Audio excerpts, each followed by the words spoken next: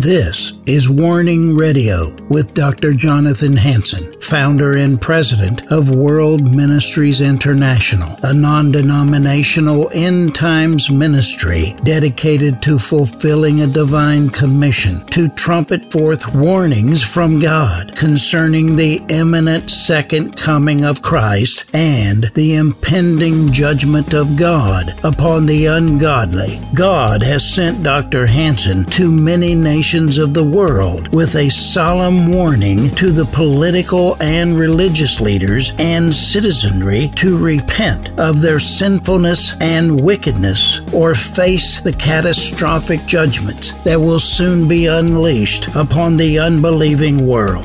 Listen now to the warnings of our compassionate and merciful Creator, conveyed through His faithful prophetic spokesman, the host of Warning Radio, Dr. Jonathan Hansen. This is Dr. Jonathan Hansen.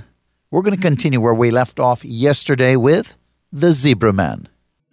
He says, okay, I want you to follow me to the story about Naaman the leper, the Syrian general, who in his household they had captured some Hebrew people, and a little Hebrew girl was a servant in their household.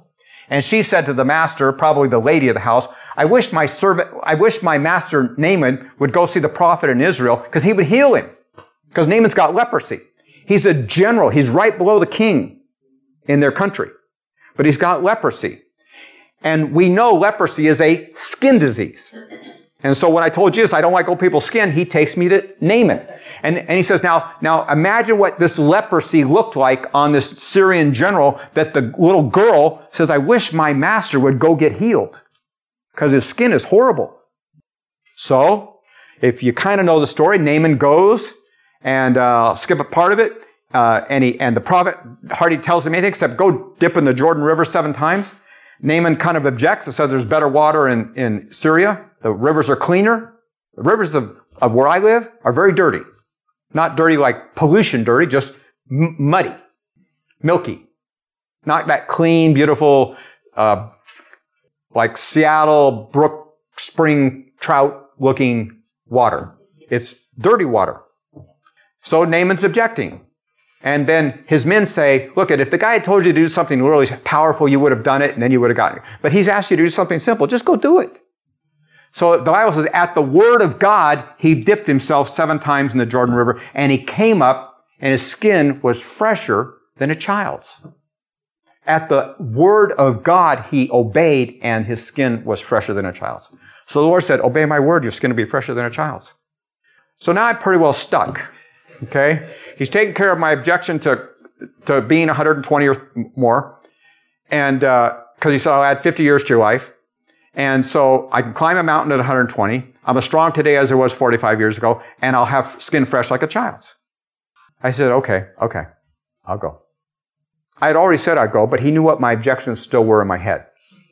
So we talked about it, talked it through. And, he said, there's a condition. You have to sell everything you have, give it all away, and come follow me. And I told you I had a very good career. I had a very successful career. I built a beautiful home in Maple Valley on a golf course. Frank Lloyd Wright home. The woman I was married to went to Europe, spent a month in Europe buying chandeliers and all kinds of luxury things for the home. It was kind of a mini palace. It was beautiful. I put an in-ground swimming pool in with a big diving off rock like cliffs in the backyard. Because what I wanted was I had 2 kids, a boy and a girl. I wanted all their friends to hang out at our house.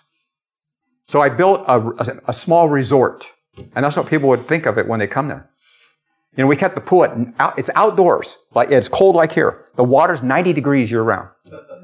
And has underground lights. It's just an amazing place. And the floors, she went to Europe and the museums there, they have cork floors. So she got the cork floors, you walk on them, they're quiet and soft. And then copper ceilings. It was really kind of cool. And then she went to Murano, Italy to buy the chandeliers. And had the Murano glass made into chandeliers. And so all that stuff was shipped in these containers and things. We together, the woman I was married to, see, I'll tell you this, because this is for mature audiences, right? She's not my wife. The Lord corrected me. She says, she's not your wife. When you die, the marriage covenant ceases to exist. So you cannot call her your wife because your words contain power. You cannot say, my wife this, my wife that, because you're going to remarry. And that covenant is separated through death. So it's the woman you were married to for 35 years, not your wife. You can't have two wives. You can't have the wife that's in heaven and the wife that's on earth. You can't have that. Now, I don't say that's for everybody. That's how God talked to me. Yes. For me, that's how He cleared my thinking. Because it was very interesting that the woman I was married to for 35 years, she picked the day and the date and the time she's going to die and go to heaven. And so we go through the cancer doctors in Seattle and all the stuff you go through and the treatments and all the things. And she beat cancer the first time, and then it came back later and metastasized, went throughout her body. And she comes to me and says, I'm not going to fight this time. I'm finished. Discerning of spirits operated very strongly in the woman I was married to. And she'd been to, even way before we even had children, she'd gone to heaven a couple of times, and the Lord showed her fields and flowers and colors and taught her about how everything in heaven has a voice and how it sings, and there's a message that comes from the flora and the fauna and the colors. And it helped us when we started building homes with colors and designs and things. But the part I want to say is she says to me, when we got married in Dallas, Texas, we got married in San Francisco. And then we were in street ministry with the Salvation Army in Dallas, Texas. She said, at that time, I knew there was a big call on your life. And we've known it from the time we met, that God had a big call for your life. And we went through that season of doing everything that God wanted us to do. And then one day the Lord said, you're finished here in Dallas. And I said, okay, what's next? He said, what do you want to do? I said, well, I want to do what you want to do. He said, no, I want to do what you want to do. I said, no, I want to do what you want to do. And he said, I want to do what you want to do. And I said, well, you have to give me a scripture for this, because I always follow your word. And he said, delight yourself in the Lord, and I give you the desires of your heart. What's your heart's desires? I said, well, Lord, we've been married. We want to start a family. He said, start a family. I said, okay, we'll start a family then. And so I get together with Linda, surname, and we talk, and we say, well, if we're going to start a family, we can go anywhere in the world. I'd already lived in Peru and Central America, and so I said, most of the United States. I went to law school in Colorado. She said, I think we should move to where I have family, because when we have children, then they'll have cousins and nieces and nephews and aunts and uncles, and it'd be easier, more fun. I said, okay, let's go to Seattle. Seattle's fine. So we moved to Seattle, started a family. And so that was in our very early years, in the year 2 of 35. And so now we're in year 34. She's about to die, 34, 35. And she says, we've always known that there's a big call in your life, but you set it aside for a season where we did children and businesses. And, I could write a donation check for $100,000, and I did. That was just a grace. Not me. It was just the grace that allows that to happen. And we had a foundation. We funded the foundation. Then she'd go around and help teen pregnancy aids and all kinds of things on her own side. So we had things we were doing, but we weren't fully in the river swimming. So she said, after cancer came back the second time, she says, I know I can be healed, but I'm going to heaven.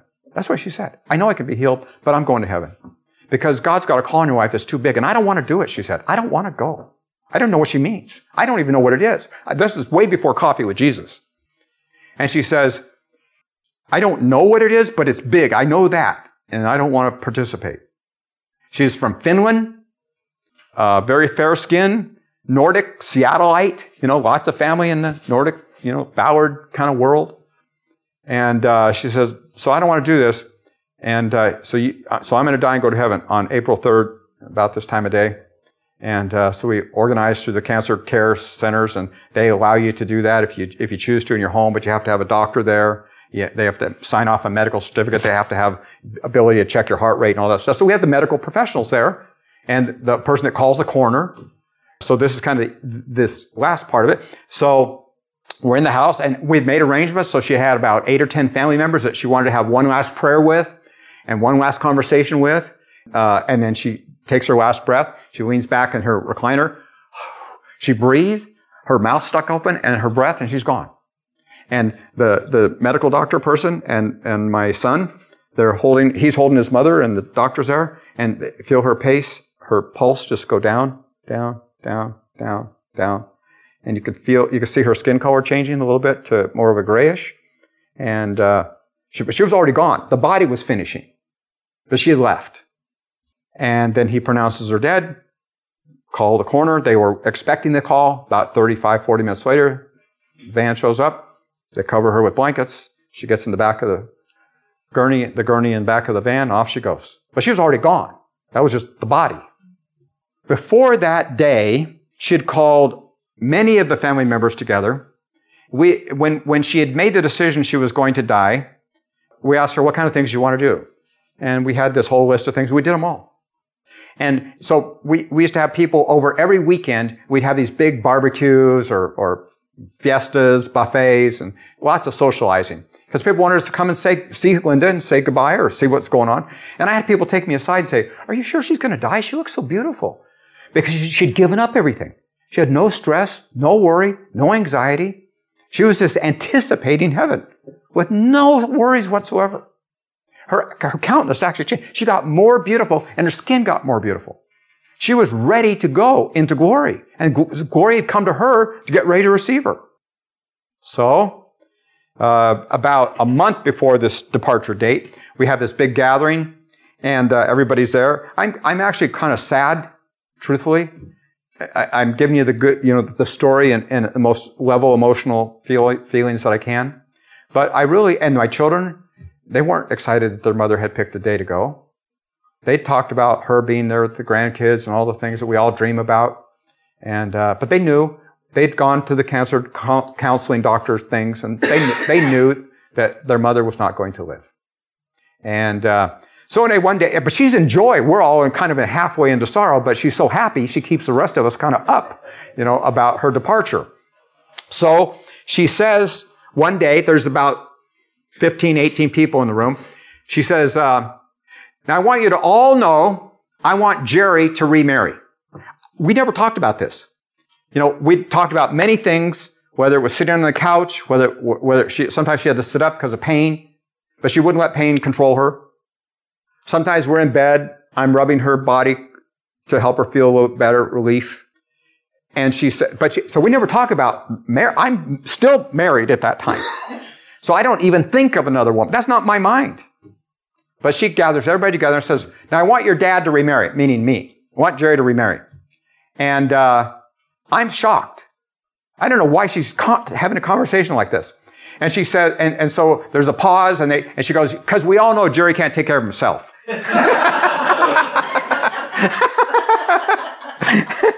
He's good at some things, but he isn't good at many things. So we need somebody to take care of him. And we know your dad, we know Jerry, he likes to do outdoor things. She's finished, so the sun is not a pleasant thing for her. It takes her 25 minutes to get enough sunscreen on her face and put a big hat on and long sleeves to go outside. Because the sun's very difficult on her body type. So she says, so I've been thinking about it. Your dad needs to marry a dark-skinned woman. And she needs to be outdoorsy. She needs to be able to hike and go all these places because we do lots of camping. We've got 2 or 3 boats. We've got 2 or 3 houses, all outdoorsy kind of stuff. And she says, I go half the time. Other half the time, I just go with my sister and we go do something else. But because your dad's an outdoor person, he has lots of fun doing outdoor things. So we need to find him a dark-skinned woman that's very outdoorsy, that likes to do a lot of things outside. And she said, so I've been thinking there's a sports store in Seattle called REI. And she says, I think I'm going to go buy a pair of boots and put them by the front door. And the girl who fits these boots, it's like that's the Cinderella story. So the girl who fits the boots, you all know it's the right woman for your dad.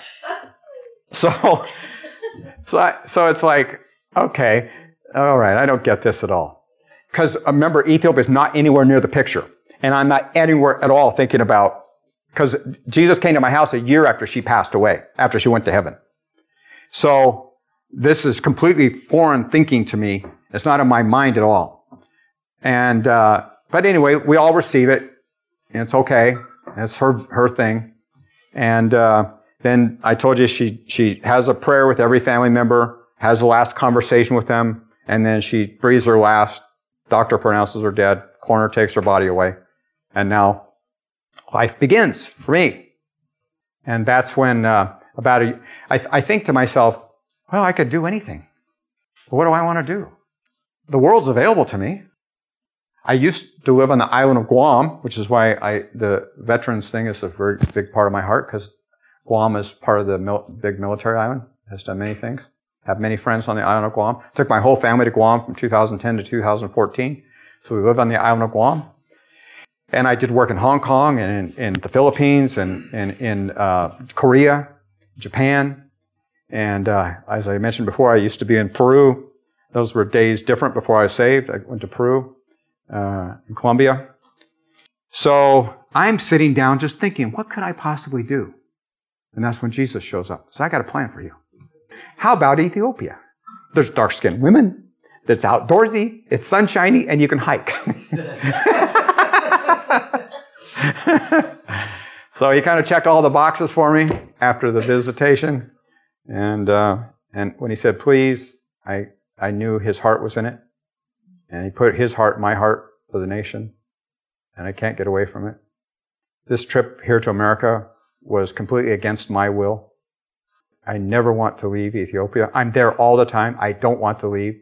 So this journey, I've been in America a few weeks. I got a few more weeks until I get to go back.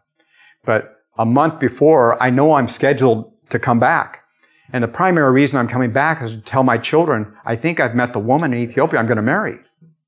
And I want to have a face-to-face conversation with them and tell them the amazing story, how God arranged this divine appointment for this woman. Because I've had many girlfriends in the nation, and God's used each one of them to teach me culture, to teach me Orthodox religion, which is interesting there. I've been with beautiful Muslim ladies and into their culture. God's used the women to take me into their culture. And I remain a virgin since my wife passed away, since you go to heaven. God said, stay a virgin. That's okay. He said, don't deposit your seed anywhere. I need you. I need the seed that you have inside of you for the nation. I'll bring you the right womb and the right woman. Woman. I'll bring you the right woman for your seed to produce offspring for the nation, the same as I did for Abraham, Isaac, and Jacob. I ordained and arranged a marriage for Isaac through his father Abraham and through the father's servant, Gehazi, who went to find the bride for Isaac, to find Rebekah. So you just stay faithful. I'll bring the right bride for you. And I'll give you all the points along the way, so you'll know it's for me. So I have. So I know this is going to happen. That's why I come back to tell my children the whole story. And they're rejoicing. Because one of the things that happened was their mother has been in heaven for about a year. Jesus comes down from heaven, has a conversation with me. I'm scared. I don't quite understand a lot of it, like Peter did on the rooftop. So then I spend a few weeks, maybe a month, pondering what to do. And I'm studying about Ethiopia. I'm learning about it. I'm studying it all through the scriptures, and I'm studying it on Google to try to learn about it. And the first thing that I find out in the Bible is you're supposed to pray for the leaders of the nations. So I studied the First Lady, and the Prime Minister and the First Lady of Ethiopia. I started studying them, praying for them as the leaders of the nation. And I find out that there's two primary tribal groups in Ethiopia. One's from the north, called Amharic. One's from the south, called Oromo. Those are the two primary dominant ethnic tribal categories. And they're typically not killing each other, but they don't get along. There's just differences in culture and biases and things like that. But they're not hatred of each other, but they don't get along. So, as I'm studying the Prime Minister and the First Lady, I find out that they're both born-again, spirit-filled, tongue-talking, Bible-worshiping Christians. And she's on YouTube, the First Lady's on YouTube, on her knees worshiping God and praying for repentance for her nation. And the Prime Minister is always declaring, we're where we are because God is in our nation making these things happen. So, and so I study a little further, like I said, after finding out they're both Christians, and I find out that she, the First Lady, is from the Amara region in the north, and the Prime Minister's from the southern region. He's a Oromo from the south, and God put them together to make the two one flesh. So he said to me, this is symbolic of the leadership of the nation becoming one, the Prime Minister and the First Lady, the two cultures blending. I'm making peace throughout the nation, and you're to go participate in it. I'm going to set you with the leaders of the nation. I'm going to show you everything you need to do. I said, wow, isn't that something? I just like, really? You're going to do that? Yeah. He said, oh, you just have to sell everything you have, give it all away. Come follow me. I said, Lord, I've had everything. I've had everything. There's nothing that I could ever want. I've had everything. And I know the value of having everything, and I know the value of having very little. So it wasn't, I can't say it's 100% easy, because I got rid of everything, except I have one beautiful black Lexus coupe in the driveway. And in one small house, I kept one little small rental, it was a rental house, kept one little small house to have as a habitation, one beautiful new Lexus in the driveway. I still have to have my image, right? Got to still have the right car. I want to go to Bible study in the right car, you know. And the Lord said, sell the Lexus. I said, well, how am I going to get around? How am I going to go to Bible study? He said, you're going to ask for help. I said, I never asked for help. He said, I know, we have to teach you how to ask for help. Okay. I said, but I'm not good at selling things, because everything else I just have my nephews post everything and do everything. So everything I sold to, I let my family handle all the distribution of assets. All I just said was, here's the titles, because I don't owe anything on anything. Take it all away. And they just sell everything, put it in my account, and I give it all away. And then I said, Lord, I'm not good at selling things. He said, call Luke. Well, I knew who he meant. I hadn't seen the man for about 4 years since we'd gone to Guam, maybe even after that a little bit. But Luke used to be like our houseboy. So Luke took care of my swimming pool. When the cars needed to go in for service, he picked up the cars, took them into the dealership. When the boats needed to get ready, he was sure that the boats were ready to go out on the lake that day. So he was like a household Abraham servant. He did everything. Fully trustworthy, competent in every category. So I call Luke. Well, first of all, I said to the Lord, I don't even know how to call Luke. So the Lord didn't say anything. So I went up to Home Depot to get a couple things for the house. And remember, I haven't seen this guy for 5 or 6 years. In Home Depot, there's Luke. So I said, hey, Luke. And the Lord said, see, you just called him.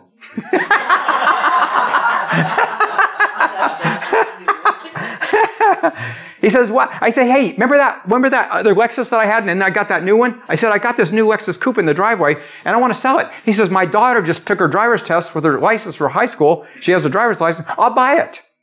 I said, okay, come on by. And so in 2 days, the car was gone. And now I have nothing. So I want to go to Bible study. The Lord says, call Pastor Mike, call Mike De Lorenzo. I say, hey, Mike, can I get a ride to church? I don't have any way to get there. He said, yeah, I'll come by and get you. So for the next 6 months, I have to ask people for rides and ways to get around, trust the Lord, plan my day better. So that's how God led me to a position of trust in Him. And then I have no money. I won't go too much into that story because I just want to get into the part where later I asked the Lord, why was it so important that I give everything away? He said, because you knew how to make money. You knew how, wisdom-wise, business-wise, acumen-wise, contact-wise, you know how to get money, generate wealth, and make things happen. But you don't know how to fully follow me for funds. So I take you on a different road of training, much like I send the disciples out the first time 2 by 2. I tell them, take nothing for your journey. No extra bag, no funds to collection, not an extra jacket. Just go 2 by 2 with nothing. And they come back and they report, Lord, even the demons submit to us in your name. So all the other things you told us happened. Everybody provided for us. We had everything we needed. And the demons obey us. Right? That's what he told me. He says, this is how I train my apostles. I didn't like to hear that word apostle because I don't like to be thinking like that. It's a little hard for me to accept some of the things God does, but I do eventually.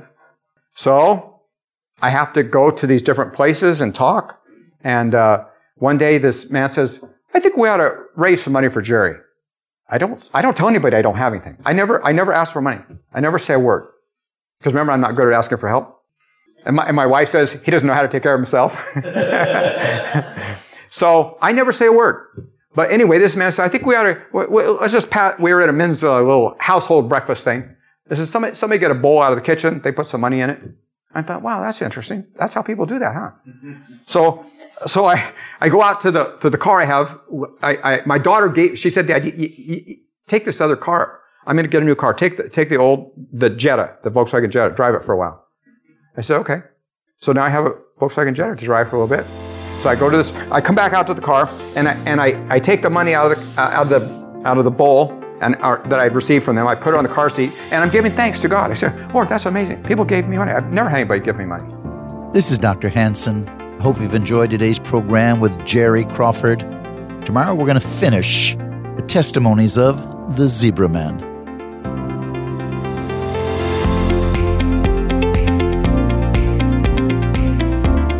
Thanks for listening to this episode of Warning Radio with Dr. Jonathan Hansen, founder and president of World Ministries International.